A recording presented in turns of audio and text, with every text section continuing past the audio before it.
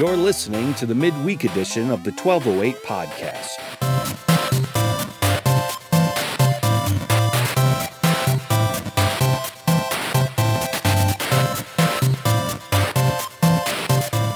All right, welcome back to another midweek edition, and today is a day that it gets weird. Now, look, if you've been with us for a while, then you've heard me talk about this before. And I don't just talk about it because I think it's amusing and strange and weird, though all that is true.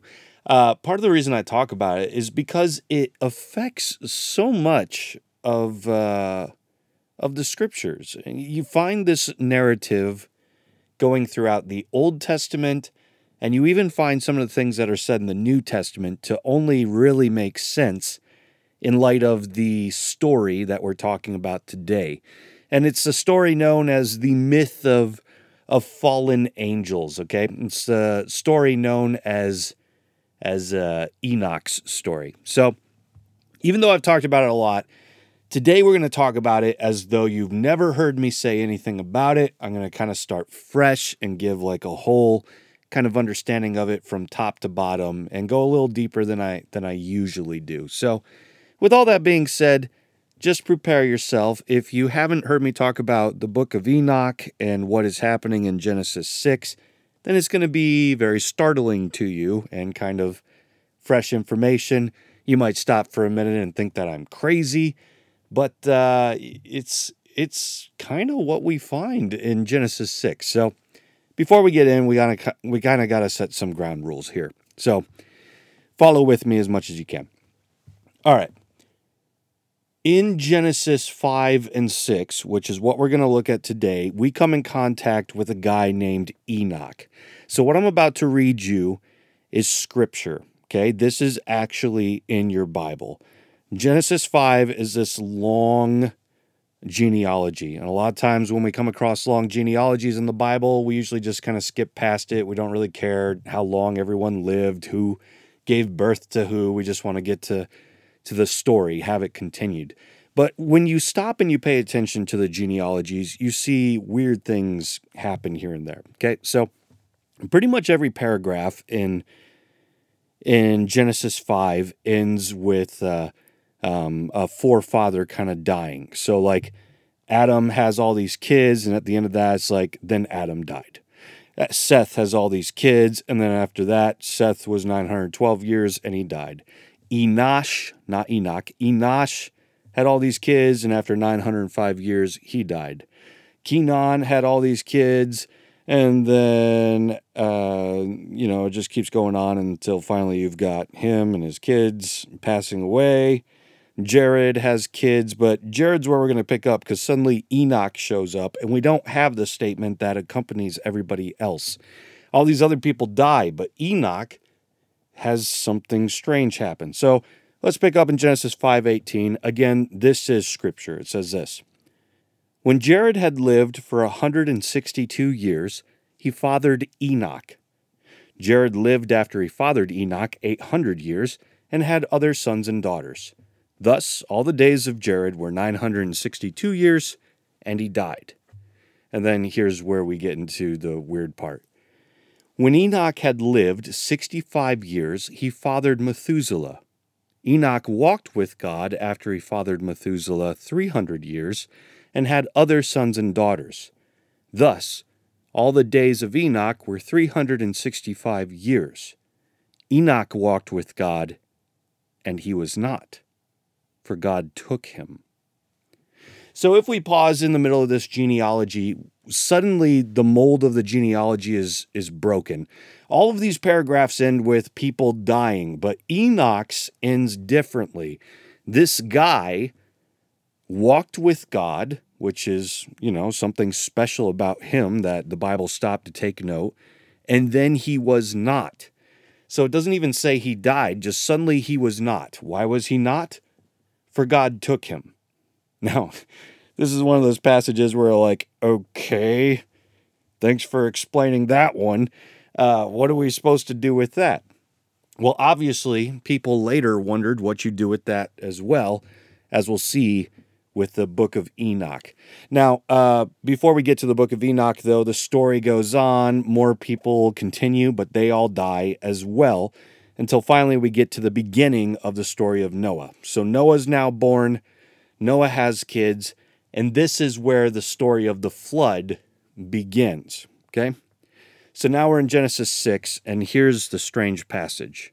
And if you're paying attention, you're going to have some sensors go off, because I remember we've all heard the Noah story 100 times, the story of the flood. We're literally taught it in preschool and kindergarten and Sunday school. This is one of the famous stories that all the kids know. We've got play. My kids have toys based on Noah's Ark. So we're used to this.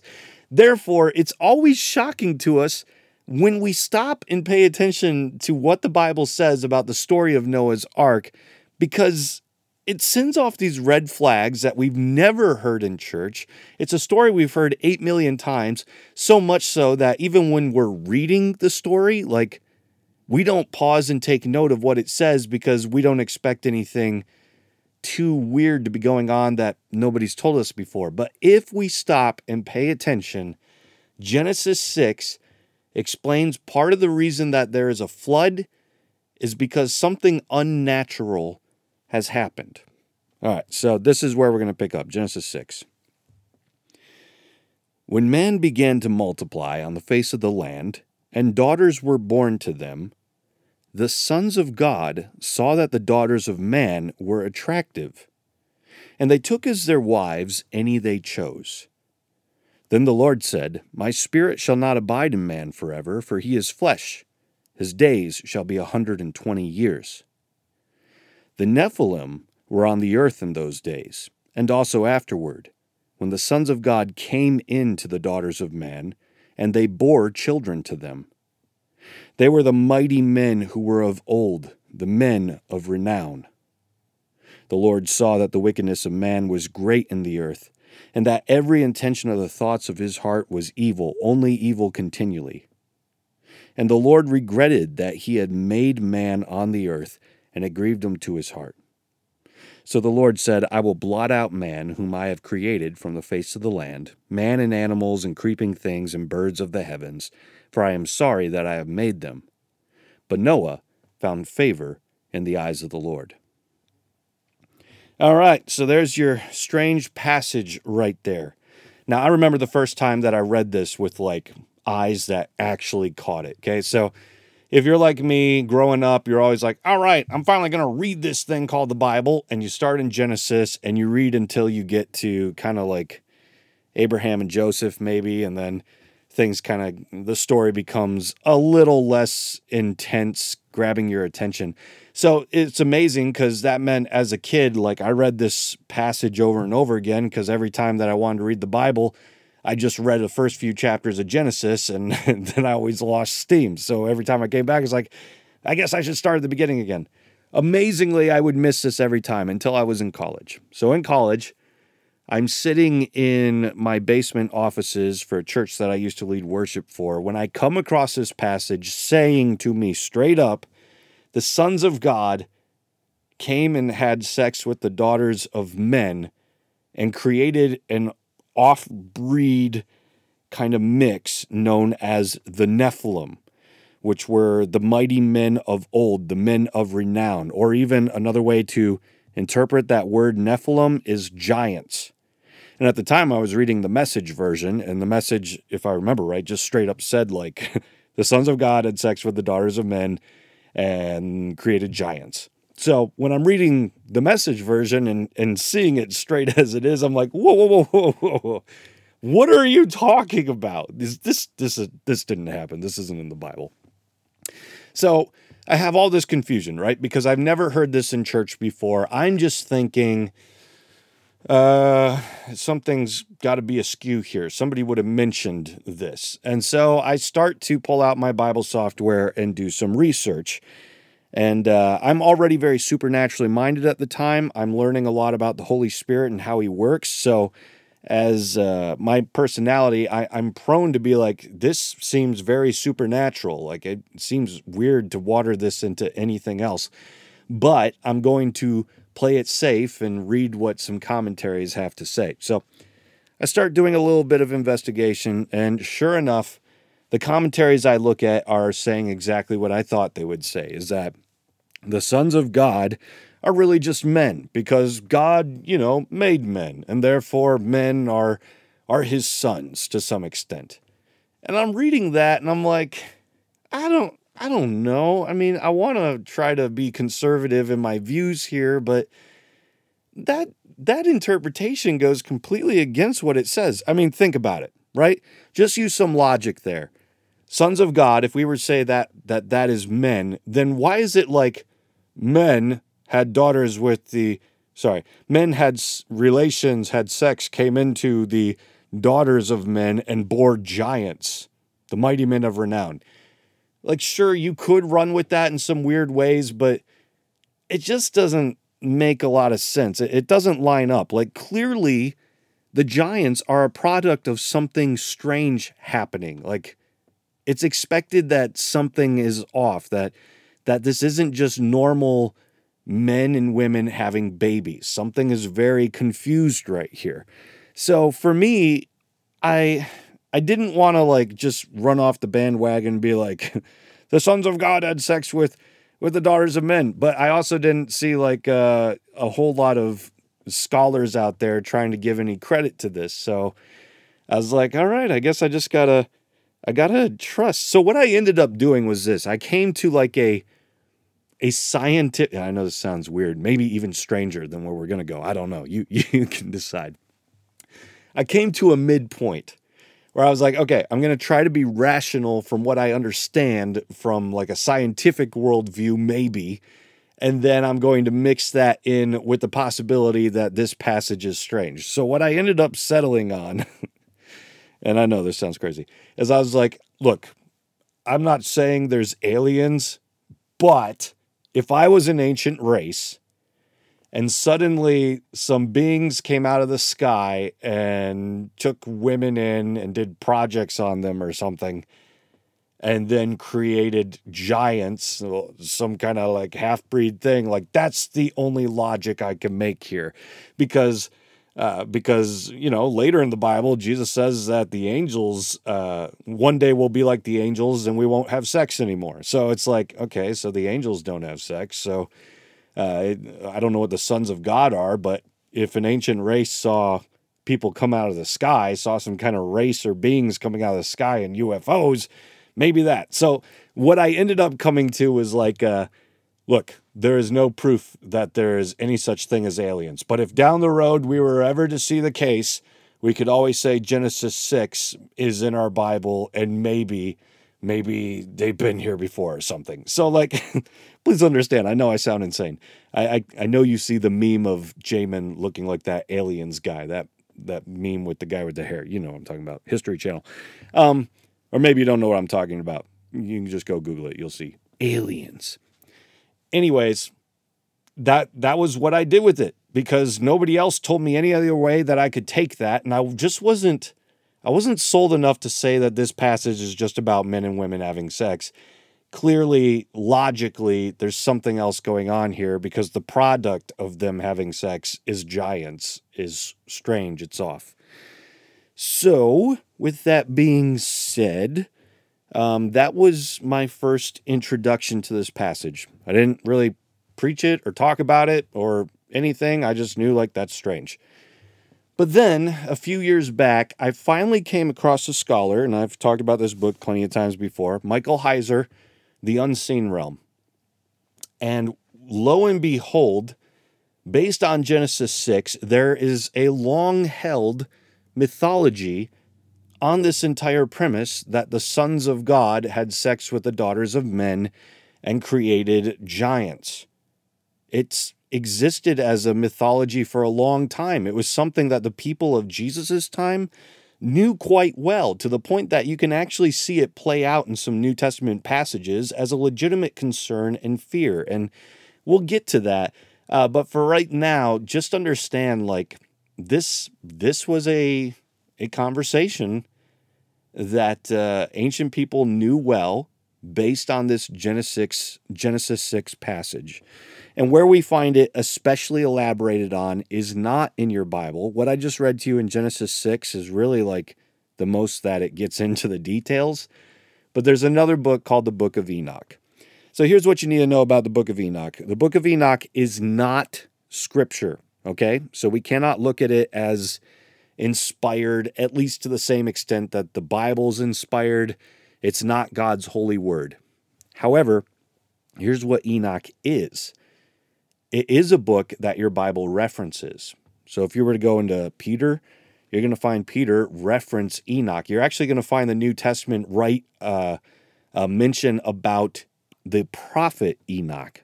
We can cite it in 2 Peter. He gets into some stuff about Enoch. If you knew the book of Enoch, you'd be like, oh, I know what he's talking about.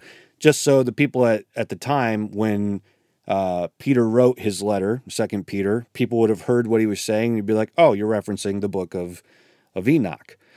But even more explicitly, if you were to go to Jude verse 14, here's what Jude says in his book in the New Testament. He says, it was also about these that Enoch, the seventh from Adam, prophesied, saying, behold, the Lord comes with 10,000s of his holy ones to execute judgment on all and to convict all the ungodly of their deeds of ungodliness that they have committed in such an ungodly way, and all of the harsh things that ungodly sinners have spoken against him.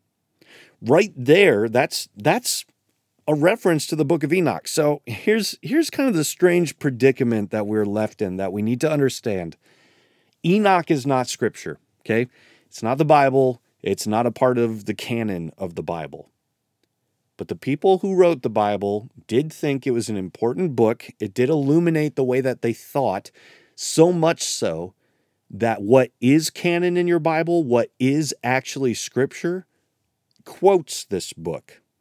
Now, that's always confusing territory, right? Like, if you were to go throughout the Old Testament, you're actually going to find your Old Testament quote other books. They're going to say, look, if you want to learn more about this topic that we just hit on in this passage of the Bible, then, of course, go and read this book over here. Go and read that book over there. And it has all the records. We don't have those books. They're long gone at this point. But we're left with this question, like, if we found them, would they be scripture? Because the Bible references them. So God's inspired word saw some other books as important. That's just kind of the predicament we're left with Enoch. So no, Enoch is not scripture. We've known about it forever, and we don't hold it up to the level of scripture. But that doesn't mean it's not important. If you want to get inside the head of the people who wrote the Bible, then guess what? You need to read what they read. That way you know when they make references like Jude does and what Peter does, suddenly you have some context. And I think you can see how important that is because almost everyone has not read the book of Enoch. So when you come across these passages that reference Enoch, you're like, I have no idea what that means. And you can't. You can't know what that means because you don't know what the book says, right? All that being said, we're going to look at it a little bit today. So here's what you also need to know about Enoch. The book of Enoch, this guy who walked with God in Genesis 5 and then was no more. He seemed to not die, but was taken up to heaven with God, just like happened to Elijah. That's the best that seems we can make sense of the passage that God took him. You need to know that guy did not write the book of Enoch, okay? So the book of Enoch is found in what we call the pseudepigrapha. And if you hear that first word there, pseudo, you might be thinking of other words that use that root word like pseudonym, right? So if I write a book with a pseudonym, I'm writing it under a name that is not my own. And that is what the book of Enoch is. So it's written much closer to Jesus's time, way after Enoch has already died. And therefore, it's not written by Enoch. Nor is it like, since Enoch didn't die, he's up in heaven writing a book and sent it to us. It's not like that. It's nothing weird like that. The Jews, however, were okay with occasionally rewriting books or writing books pretending that they were someone else from the biblical narrative.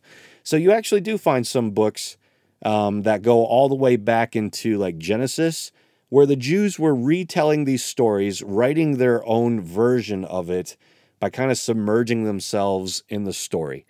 Therefore, you need to know, like the Book of Enoch is not necessarily historical, but it is based around the Jewish thinking of what happened in Genesis, okay? So, the Book of Enoch is based around this short story that we have in our Bible about a flood coming after the Nephilim have been created by the sons of God and by humans. And since you probably haven't read it and you probably hadn't planned on reading it because it just sounds so weird, I'm going to read some of it to you right now so that you have an idea as to what the Book of Enoch is saying. So I'm going to start in Enoch, 1st Enoch 6, and I'm actually going to read a few chapters because I want you to submerge your mind in what New Testament writers were thinking was a fairly accurate way to think of history, or at least like an important way of thinking of the time. Okay, so 1st Enoch 6, I'm going to start there and read for a bit. And it happened that when the sons of men multiplied in those days, they begat good and beautiful daughters. And the angels, the sons of heaven, saw them and longed for them, and said to one another, Come, let us choose for ourselves women from among the people, and bring forth ourselves children. All right, pause right there really quick. This is important for us to recognize. The people around Jesus' time considered the sons of God of Genesis 6 to be angels, okay? So if we were to just look at the context of the sons of God in the Old Testament, we would rank them as like high authority, supernatural beings. To some extent, they might even be like the little g gods of the Old Testament, who are not God, nothing like God. There is only one God, but he has made other spiritual beings called sons of God, and he's granted them authority because they're kind of higher ranking supernatural beings in that he has made. Okay, so that's what we would take away if we just took the Old Testament, but the Book of Enoch and the people of Jesus' time were thinking that these sons of God, we could classify them furthermore as angels, watcher angels to be specific, which is another story. Watcher angels you start to find in Daniel. So while Israel is in exile, they kind of seem to expand upon their understanding of the supernatural world. And now you don't just have angels, but you have watcher angels. And that's what the angels, the sons of God of Enoch, are. They're watcher angels. So let's continue. They've just decided that they're going to take human wives. And now I've got to read a bunch of crazy names as we move throughout, so it might get a little weird. And Semyaza, who was their ruler, said to them, so this is an angel, I fear you may not wish to do this deed, and I alone will be responsible for a great failure. Therefore, they all answered him, Let us all swear by an oath and devote one another to mutual destruction, not to turn back from this decision until we complete it and do this deed. Then they all made a vow together and put each other under a curse in regard to this. These are the names of their rulers. Semyaza, this was their ruler of all the angels. Erithach, Kimbra, Semain, Daniel, Ereros, Simiel, Iomiel, Chacheriel, Ezekiel, Batriel, Sethiel, Atriel, Tamiel, Barakiel, Ananatha, Thoniel, Ramiel, Aziel, Rachiel, Toriel. Now, I do just want to point this out. One of those last names, Aziel, right there, we recently did a message about Azazel from the Old Testament. That angel right there, if you remember that message or you go back and listen to it on the podcast, that's supposed to be the Azazel that I was talking about in New Testament thinking. Okay. These are the chiefs of tens among them. All right, chapter 7. Then they took for themselves women, each of them choosing a woman for themselves. They began to go to them and defile them. And they taught them sorcery and enchantments and cutting of roots, and explained herbs to them. But those who became pregnant brought forth great giants from 3,000 cubits. All right, now let's pause right there for a second, because if I'm doing my math right, I think that's 4,500 feet. So that sounds a little ridiculous and makes everything sound even crazier, right? I mean, women giving birth to basically Jack and the Beanstalk sized giants just sounds a little crazy. Here's what I do want to do, though. Now, I'm getting a little ahead of ourselves, but the Nephilim are still around after the flood. Okay, they show up in Numbers, and then we see Goliath. If you ever wondered, like, why is there suddenly this giant named Goliath that David fights? Well, everyone knew what the giants were from in the Bible. The giants were the off-breed of the sons of God having sex with the daughters of men, and they still existed in Numbers, and apparently Goliath was one of them. So I want to talk about Goliath because he is the only giant in the Bible where we are told a giant's height. So if you want to scripturally know how big a giant was and not just like, Enoch, this book, know how big a giant was. If you want to scripturally know how big a giant was, then you look at the height that the Bible tells us Goliath was.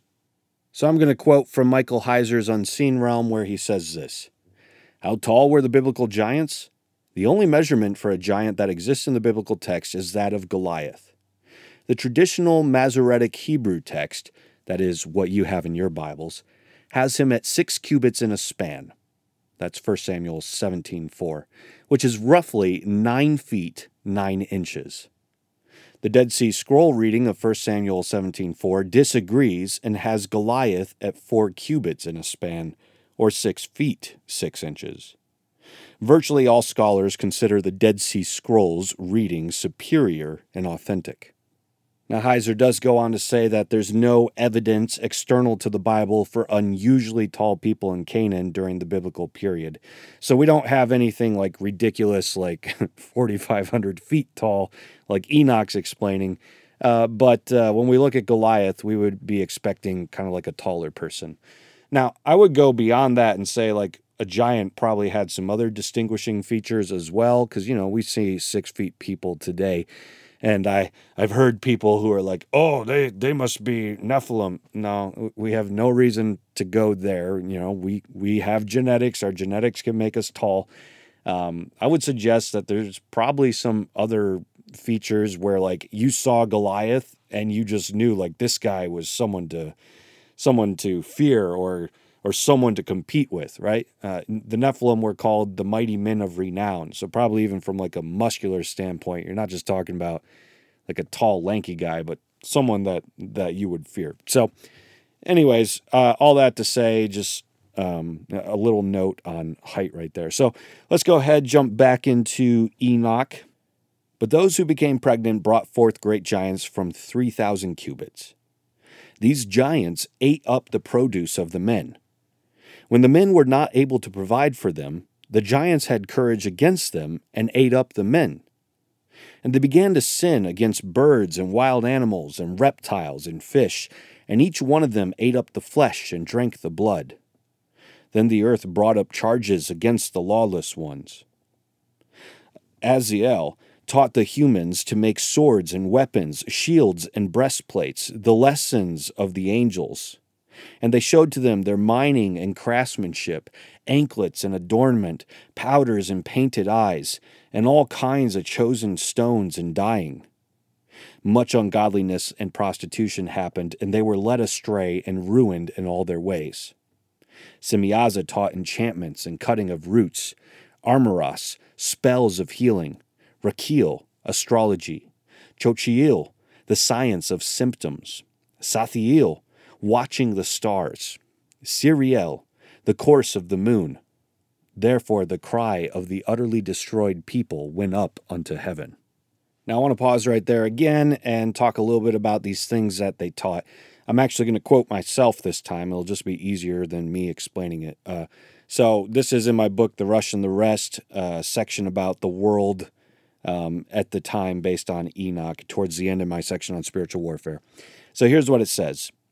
And so we find that the Jews believed that effective war techniques and technologies came from the angels. Likewise, things of relation to beauty like jewelry and makeup were passed on by the angels, which may not seem so bad until we notice that these beautifying techniques were mentioned right alongside prostitution, leading us to believe that it was for all seduction's sake. But there's still more going on here than meets the eye. As Ida Froelich points out, metallurgy and smithing are very closely related to the notion of magic. Ironsmiths are considered sorcerers in the belief system of the ancient and modern Near East. Weapons made by forgers were attributed to magical power. Jewels served originally as amulets with apotropaic function. The ancient magical origin of makeup, especially the painting of eyes and lips, is well known, and similarly the magic of jewels. In Enuma Elish, the Mesopotamian creation myth, all the gods at war wear amulets, using their magic power against their enemies.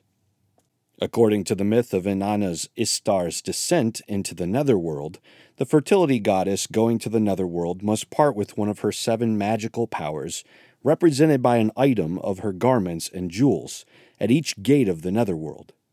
At the end of her journey, she arrives naked and powerless before a Skrigal, the lady of the netherworld. In the Sumerian variant of the myth, 2 pieces of Ishtar's cosmetics and jewels are specified as having the power of sexual attraction. And so, with weapons and makeup comes violence, magic, and sex. Sex then becomes prostitution, and prostitution becomes what it always is, enslavement. We also see enslavement happening in the world before the flood in other ways. For example, it seems that the giants expected humans to feed them. If a man was unable to bring food to a giant, the cost might be their life in a very disturbing way. As we saw in 1 Enoch 7, 3-4, these giants ate up the produce of the men.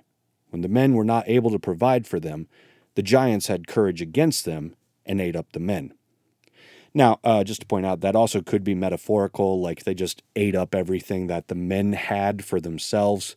So, you could take it cannibalism, or it could kind of just be like a way of saying, like, they took everybody else's stuff too. As you can see, First Enoch believed that the world had become a dark place after angels intermingled with humans. Not only did they give birth to sinful creatures, but they taught humanity all kinds of secret and forbidden wisdoms. All right, let's turn back to the book of Enoch now. I am now in chapter 9. Then Michael, Uriel, Raphael, and Gabriel, looking on from heaven, saw much blood poured out upon the earth. Just to note, some of these angels you actually see in your Bible. Daniel talks about Michael, and suddenly you've got these angels, these archangels, these good guys who are not fallen like the rest of these angels who have committed this sin. So these are the good guys, and they're very powerful angels because they're archangels. That puts them towards the top of authority and stuff like that. And they said to one another, "See, a voice crying aloud upon the earth unto the gates of heaven. The souls of the people made an appeal, saying, Lead us to the highest for our judgment. And they said to the Lord, You are Lord of lords, and the God of gods, and King of the ages. The throne of your glory lasts unto all the generation of the ages, and your name is holy and great and blessed unto all the ages. For you made all things, and having all power and all things before you uncovered and opened to sight. And you see all things that Azazel made, who taught all the wrongdoing upon the earth, and made visible the mysteries of the ages that are in the heaven, and which men pursue and know. And Semyaza, to whom you have given power to rule those who are together with him. And they went to the daughters of the people of the earth and slept with them. So they themselves were defiled, and they revealed to them all sins. And the women begat giants under whom the whole earth was filled with blood and wrongdoing. And now behold, the souls of the dead shall cry aloud and make an appeal unto the gates of heaven. And their groaning went up, and it was not able to go from the face of the transgression happening upon the earth. And you know everything before it came to be, and you see these things, and you allow them. You do not say to us what must be done for them about this. Then the Most High, the great Holy One, spoke about these things, And he sent Israel to the son of Lamech and said, Say to him on behalf of my name, Hide yourself, and reveal to him the end that is coming, and the whole earth is destroyed. And a flood is about to happen among all the earth and utterly destroy everything that is in it. And teach him that he should flee, and his seed will remain in all the generation of the ages. And he said to Raphael, Bind Azazel hand and foot, and throw him into the darkness. Open the desert that is in Dadul, and throw him there. And the place under him, the rugged and sharp stones, and let darkness cover him. Let him live there forever. Cover up his appearance, and let no light be seen. For in the day of great judgment he will be led away into the burning. The earth that the angels removed was healed, but reveal the healing of the earth so that they may heal the blow, so that all children of the people may not be destroyed with the whole mystery that the watchmen ordered and showed to their children. And the whole earth was destroyed and laid waste by the works of Azazel's teaching, who is seen as Azazel in other areas. Ascribe to him all sins. Now, you could learn more about that. Just go back on our podcast and listen to the episode about Azazel. But I am going to jump into that really quick because I want to show you again how Enoch gets mixed up into the New Testament. Okay, so in 2 Peter 3, we have Peter straight up reference what you just heard. So Azazel's been thrown into this pit. He's been bound there. The flood is coming, and he is now under judgment. Now, when people hear this verse out of 2 Peter, if you've been taught the way I was taught, and I just talked with someone this weekend who was taught the same thing, we've all kind of heard that, like, Jesus, when he died, went to hell and went to the underworld and apparently proclaimed to spirits in prison there as though, like, he went and offered them salvation now that he had come so that he could save people out of hell or something like that. See, the reason we come up with that teaching is, again, because we don't know the book of Enoch, and Peter did. Based on everything you just heard, you're going to hear this passage in 2 Peter completely different. So let me read it to you.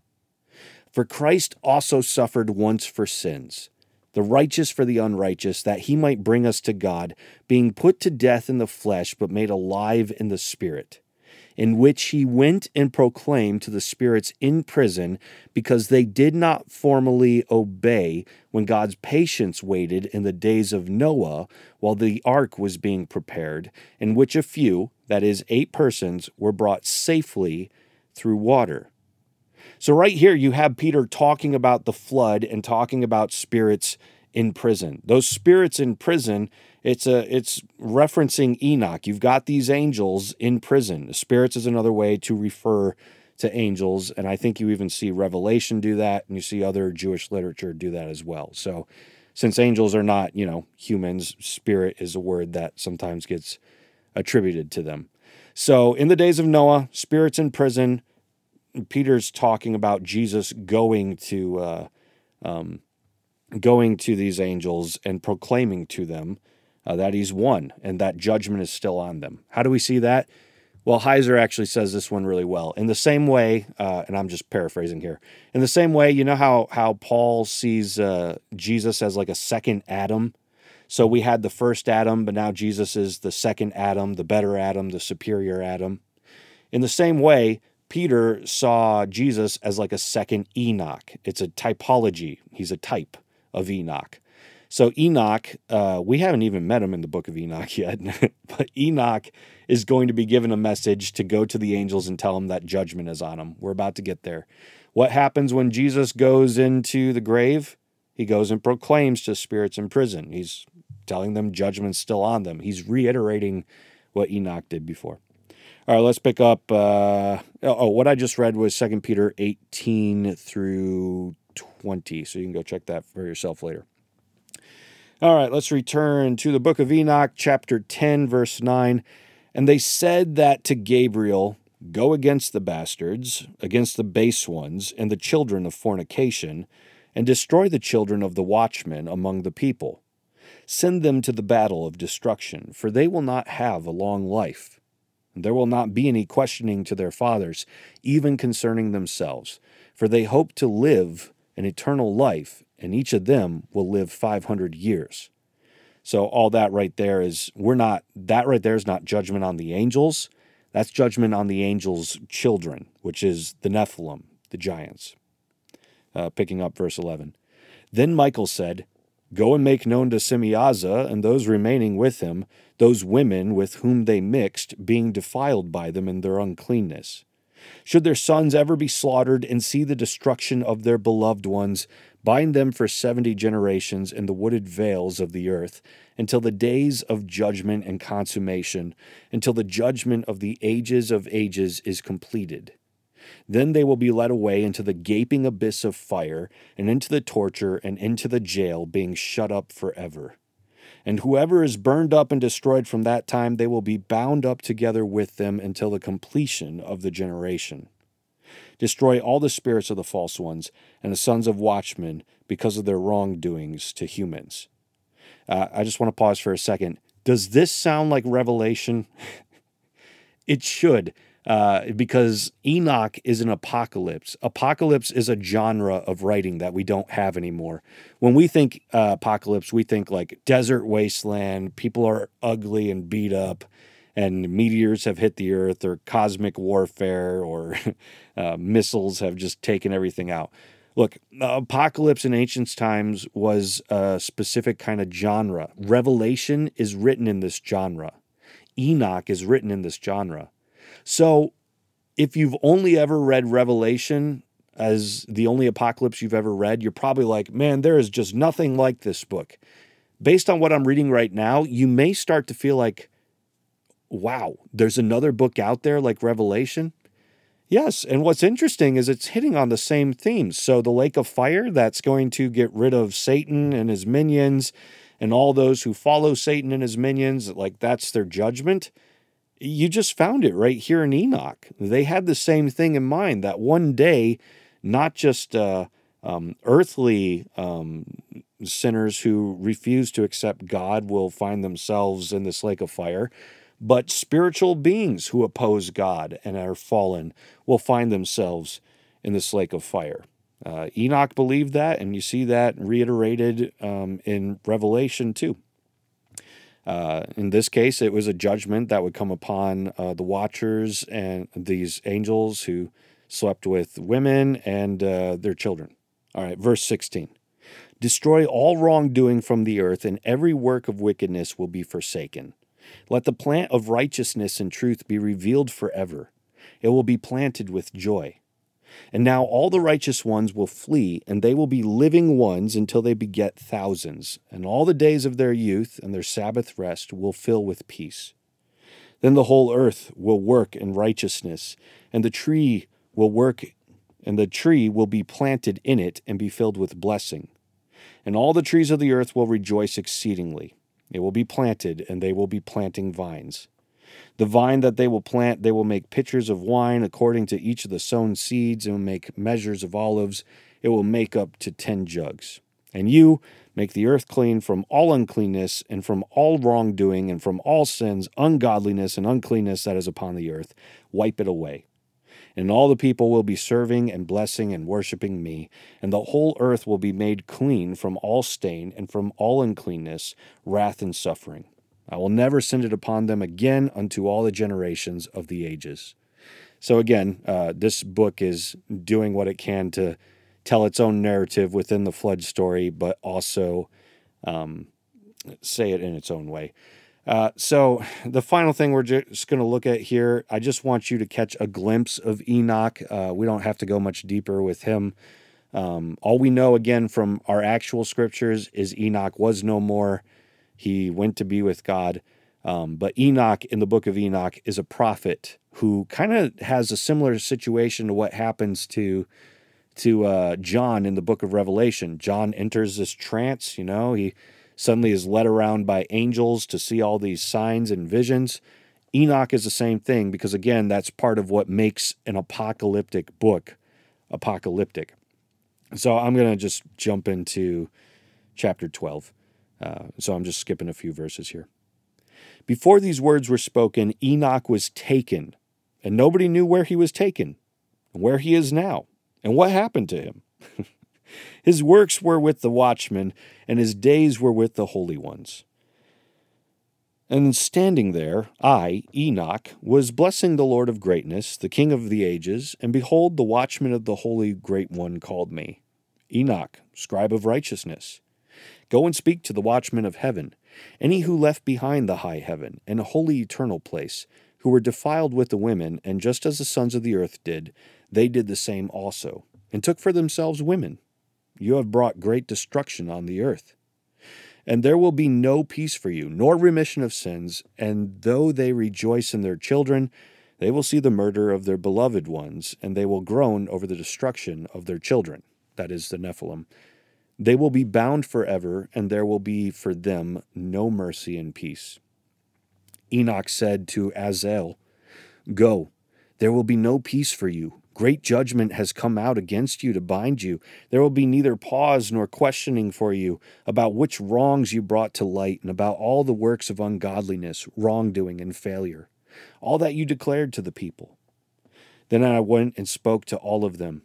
They all were terrified, trembling, and fear gripped them.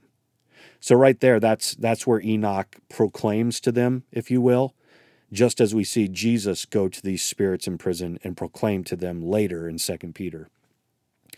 They request that I should write to them records of questioning so that there might be a remission of sins for them, and that I might read to them the record of questioning before the Lord of heaven. For they are not yet able to speak nor lift their eyes to heaven from the shame of their sin. So they were condemned. So now Enoch has, these fallen angels are like, we're sorry, tell God we're sorry. And he takes a record of them. Here's what he says. Then I wrote the record of their questioning and the prayer concerning their spirits and what they are asking, how there should be for them a remission of sins and length of days. Then I went and sat upon the waters of Dan in the land of Dan, which is far from the right side of Hermon towards the west. I read the record of their prayer. As I was put to sleep, suddenly dreams came upon me and visions fell upon me, and I saw visions of wrath. Then a voice came saying, Speak to the sons of heaven to reprove them. And being awakened, I came to them and gathered together, were sitting mourning in Elbasada, which is between Lebanon and Sensiel, while covering their faces. Before them I also reported to them all the visions that I saw in my sleep, and I was beginning to speak words of righteousness, reproving the watchmen of heaven. And then, it goes on from there. Okay. So, we just spent a lot of time in this podcast reading the book of Enoch, which you could do for yourself, but the reason I did it is because a lot of you probably aren't going to. And if I don't do it, you may never hear it, and therefore you'll kind of misunderstand a few passages in the New Testament where the writers of your New Testament read this book and kind of referenced it. So I already showed you 2 different spots in 2 Peter and Jude. I want to give you one more example of just how everyone was thinking this way around this time. This is a very simple demonstration right here, but a lot of people don't pay attention to it, mostly because we consider this passage to be cultural, so we don't pay attention to it in the first place. In 1 Corinthians 11, you have Paul telling women that they need to wear hair coverings. Now, I've talked about this before, and I'm actually borrowing it from Michael Heiser again in his book, Reversing Hermon, where he borrows from 2 different scholars who have a lot to say. I would love to dive deeper into it. I'm just not going to do that right now because we already have said a lot, but I at least want to show you why do women have to wear head coverings according to Paul? He says this in 11:10, 1 Corinthians 11:10. This is why a wife ought to have a symbol of authority on her head, because of the angels. So why is a woman supposed to wear a head covering? Because of the angels. In doing this, apparently it was a way to say, hey, I'm taken, angels. You can't have me. Why would Paul expect that? Well, he's talking about when they come together. And at least when we look at some of the Dead Sea Scrolls, which were left behind long ago that we found some time back, and they just have all these writings of how, religious followers of God thought back then. we start to see that they thought that angels were present when you worshiped. So like churches might get together and you might expect angels to be present. To some extent, you kind of see that in Revelation, right? I mean, you got John is supposed to write letters to the angels of churches, as though like every church has its angel. I don't know how that works out, if that's metaphor or just a way of being apocalyptic. But either way, you come across that story in Revelation. So in the same way, Paul seems to be thinking, look, women, in the past, angels have been seduced by your good looks. So if you're going to go to church, wear a head covering, protect yourself. The head covering shows like that there's a symbol of authority above you. The way that he's referencing is like you're already taken, you're already married, and they can't break the cosmos again. They can't break cosmological order. Angels are not supposed to have sex with human beings, so you need to keep them at bay. So, Paul just makes that simple statement. Why should you wear hair coverings? It's because of the angels. Don't seduce them. So the only real rational reason that I can see that Paul would even say this is because of the logic of Genesis 6. Or if you wanted to elaborate more, you could get into 1 Enoch, which Paul, I'm sure, had read himself. On that note, this reminds me of something else I probably should have said forever ago. I mentioned a long time ago that like Jesus says when we have resurrected bodies and we come into the new creation, we'll be like the angels and we won't have sex anymore. A lot of people are like, well, see, Jamin, this is why this whole thing's just flawed in the first place. Enoch is about angels having sex and they don't do that. And as Heiser points out, the idea behind what Jesus says is that angels aren't supposed to have sex, not that they can't have sex. So it seems in some way they have the ability to materialize, just as you see throughout the Old Testament when they appear. And apparently they have the ability, if they wanted to sin, to go further than that and take it to a sexual level. So has that ever happened again since Genesis 6? We don't know, right? I mean, the reason some might say it could happen again, or maybe even the reason why Paul is thinking it could happen again, is because in the Old Testament, these giants show up again. They're, again, in Numbers. You've got Goliath later. You've got the conquest, and during the conquest, you see giants who seem to be among, like, I think it's the Anakim, where some Israelites go to spy out the land and they come back and they're like, man, we are grasshoppers compared to these people. In other words, he's saying like, they're huge, they're giants, right? So you see the giants show up after the flood. And so perhaps Paul's thinking like, why do we really have to protect ourselves? Well, the flood didn't get rid of them. They came back. I think another way that you could see it is that maybe the flood wasn't worldwide, like a lot of people think that it is, but we're getting ahead of ourselves. That's going to be a podcast in the upcoming weeks. So all of this being said, does this have anything that matters to our own life, right? The Book of Enoch, this ideology here, does it have anything to do with anything that we think of today? Like, okay, Jamin, you gave us some passages where if we understand the Book of Enoch, we could then understand some passages a little clearer. But does it really have any bearing on how I live my everyday life and whatnot? That right there is an interesting question. And I would say yes. Here's the difficulty. Again, Enoch's not scripture. So we can't say that this is completely has to be the way that things work out. But it seems to be an understanding that I think the Jews of Jesus' time had about demons. Here's what we see. When the Nephilim die, if we were to go into the first Enoch 15:8, here's what it says. And now the giants who are born from the spirits, even the strong spirits of flesh upon the earth, their dwelling will be on the earth. Evil spirits went out from their body, For they came from the higher places, and the beginning of their creation and foundation is with the watchful holy ones. They will be called evil spirits.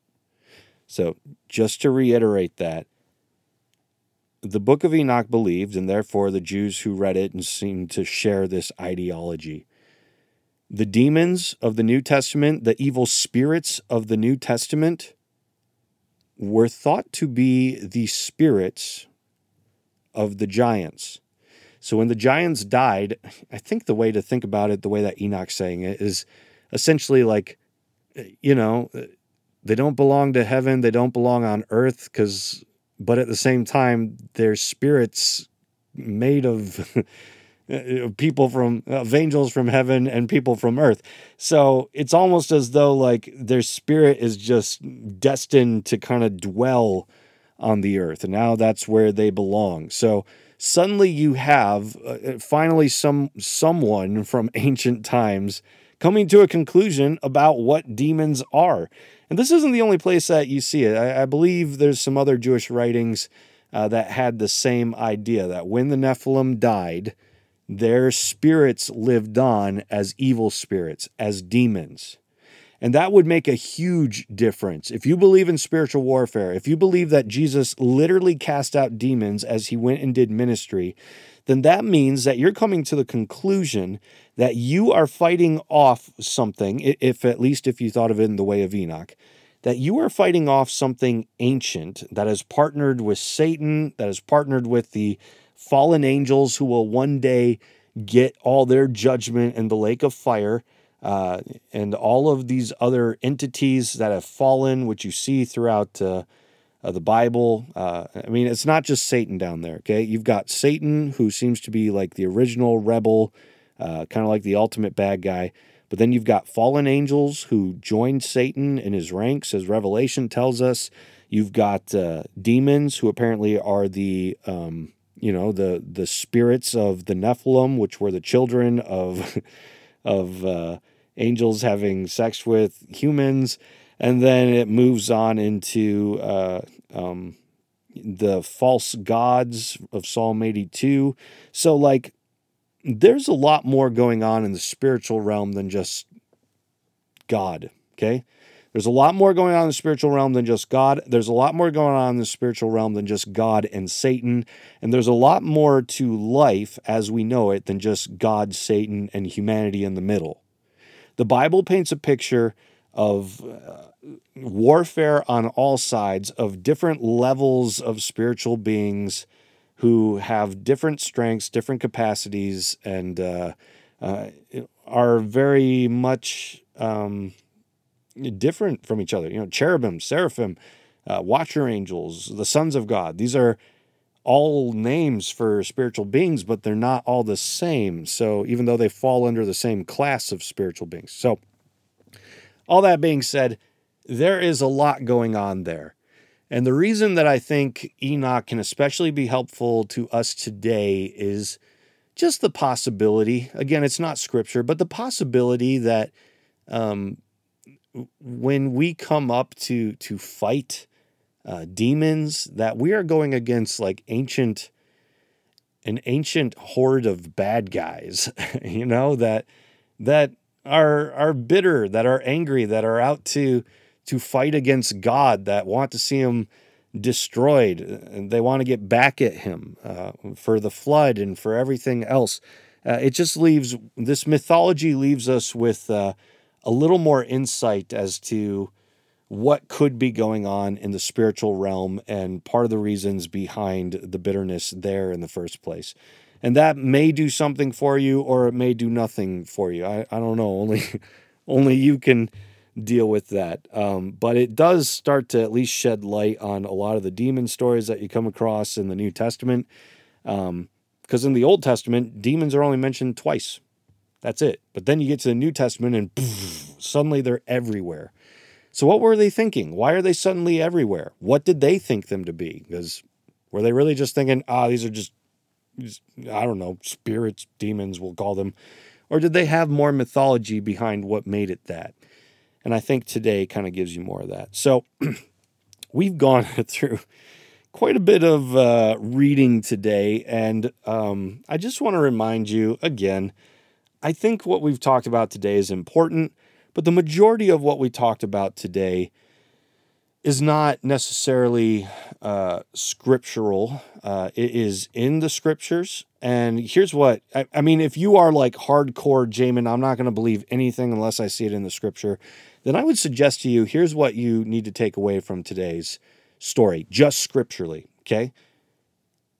At one point in history, there were spiritual beings who materialized, had sexual relations with human beings, and created a new breed of existence known as the Nephilim, or giants, who then stuck around through other parts of the Old Testament and tried to fight us. You see them fight in the conquest. You see them fight, I think, with Abraham, if you were to pay attention to the real fine details of the people who are rising up to fight Abraham. You got to pay close attention. And then you see even David taking out a Nephilim, taking out a giant. That all there, like if you're like, Jamin, you're crazy, well, then you have to affirm the fact that your scriptures are crazy too. Now, could you just look around it and say, no, it's nothing like that? Let's see, they're just men having sex with women. I strongly propose to you that is a weak way to understand the grammar of what is going on in Genesis 6. What I've just given you is scriptural, and what you see in the New Testament referencing what happened in Genesis by the means of Enoch, that's technically scriptural too, even though some of that might be referenced to Enoch. So that's that. That kind of catches us up to speed on this strange story. The final thing I'll say is this. Here's kind of a strong difference between Genesis and Enoch. In the book of Genesis, the world is flooded because humanity has become corrupt to its core. It's messed up, it's sinful, it's dark, it's bad. In the book of Enoch, to some extent, that all gets pushed off of humanity and put on spiritual beings. Even the sins that we're committing were taught to us by spiritual beings, you know? A lot of people are like, oh, astrology, that's just stupid. That's not real. You can't learn that kind of stuff. But then if you were to believe that angels taught us astrology, well, suddenly it's like, okay, something that understood that kind of stuff taught it to us, and that's how we learned it. So it's not just all made up. Which even if you didn't believe that angels came and taught us that, if you know enough about the supernatural realm, people can, we as Christians commune with the Holy Spirit, but other people commune with demons, the Bible says. And when they commune with them, they could learn forbidden knowledge, things like that. So all that being said, there's a lot there to deal with today. Either you're like, okay, Jamin, you've taken me a step deeper into the stuff you've been talking about, or your mouth is just agape and you're like, what is happening? So sorry if that's what I've done to you. You want to learn more? Then again, especially on this subject, the best place to go is very, very scholarly writing, okay? If you start Googling stuff about Nephilim and all this, you're going to come across a bunch of weirdos. And you're like, Jamin, you're already a weirdo. I get it. But if you want to learn more about this stuff, you need to study it from the people who spend their life getting degrees to understand this stuff and are willing to go there. That's, again, why I suggest Michael Heiser.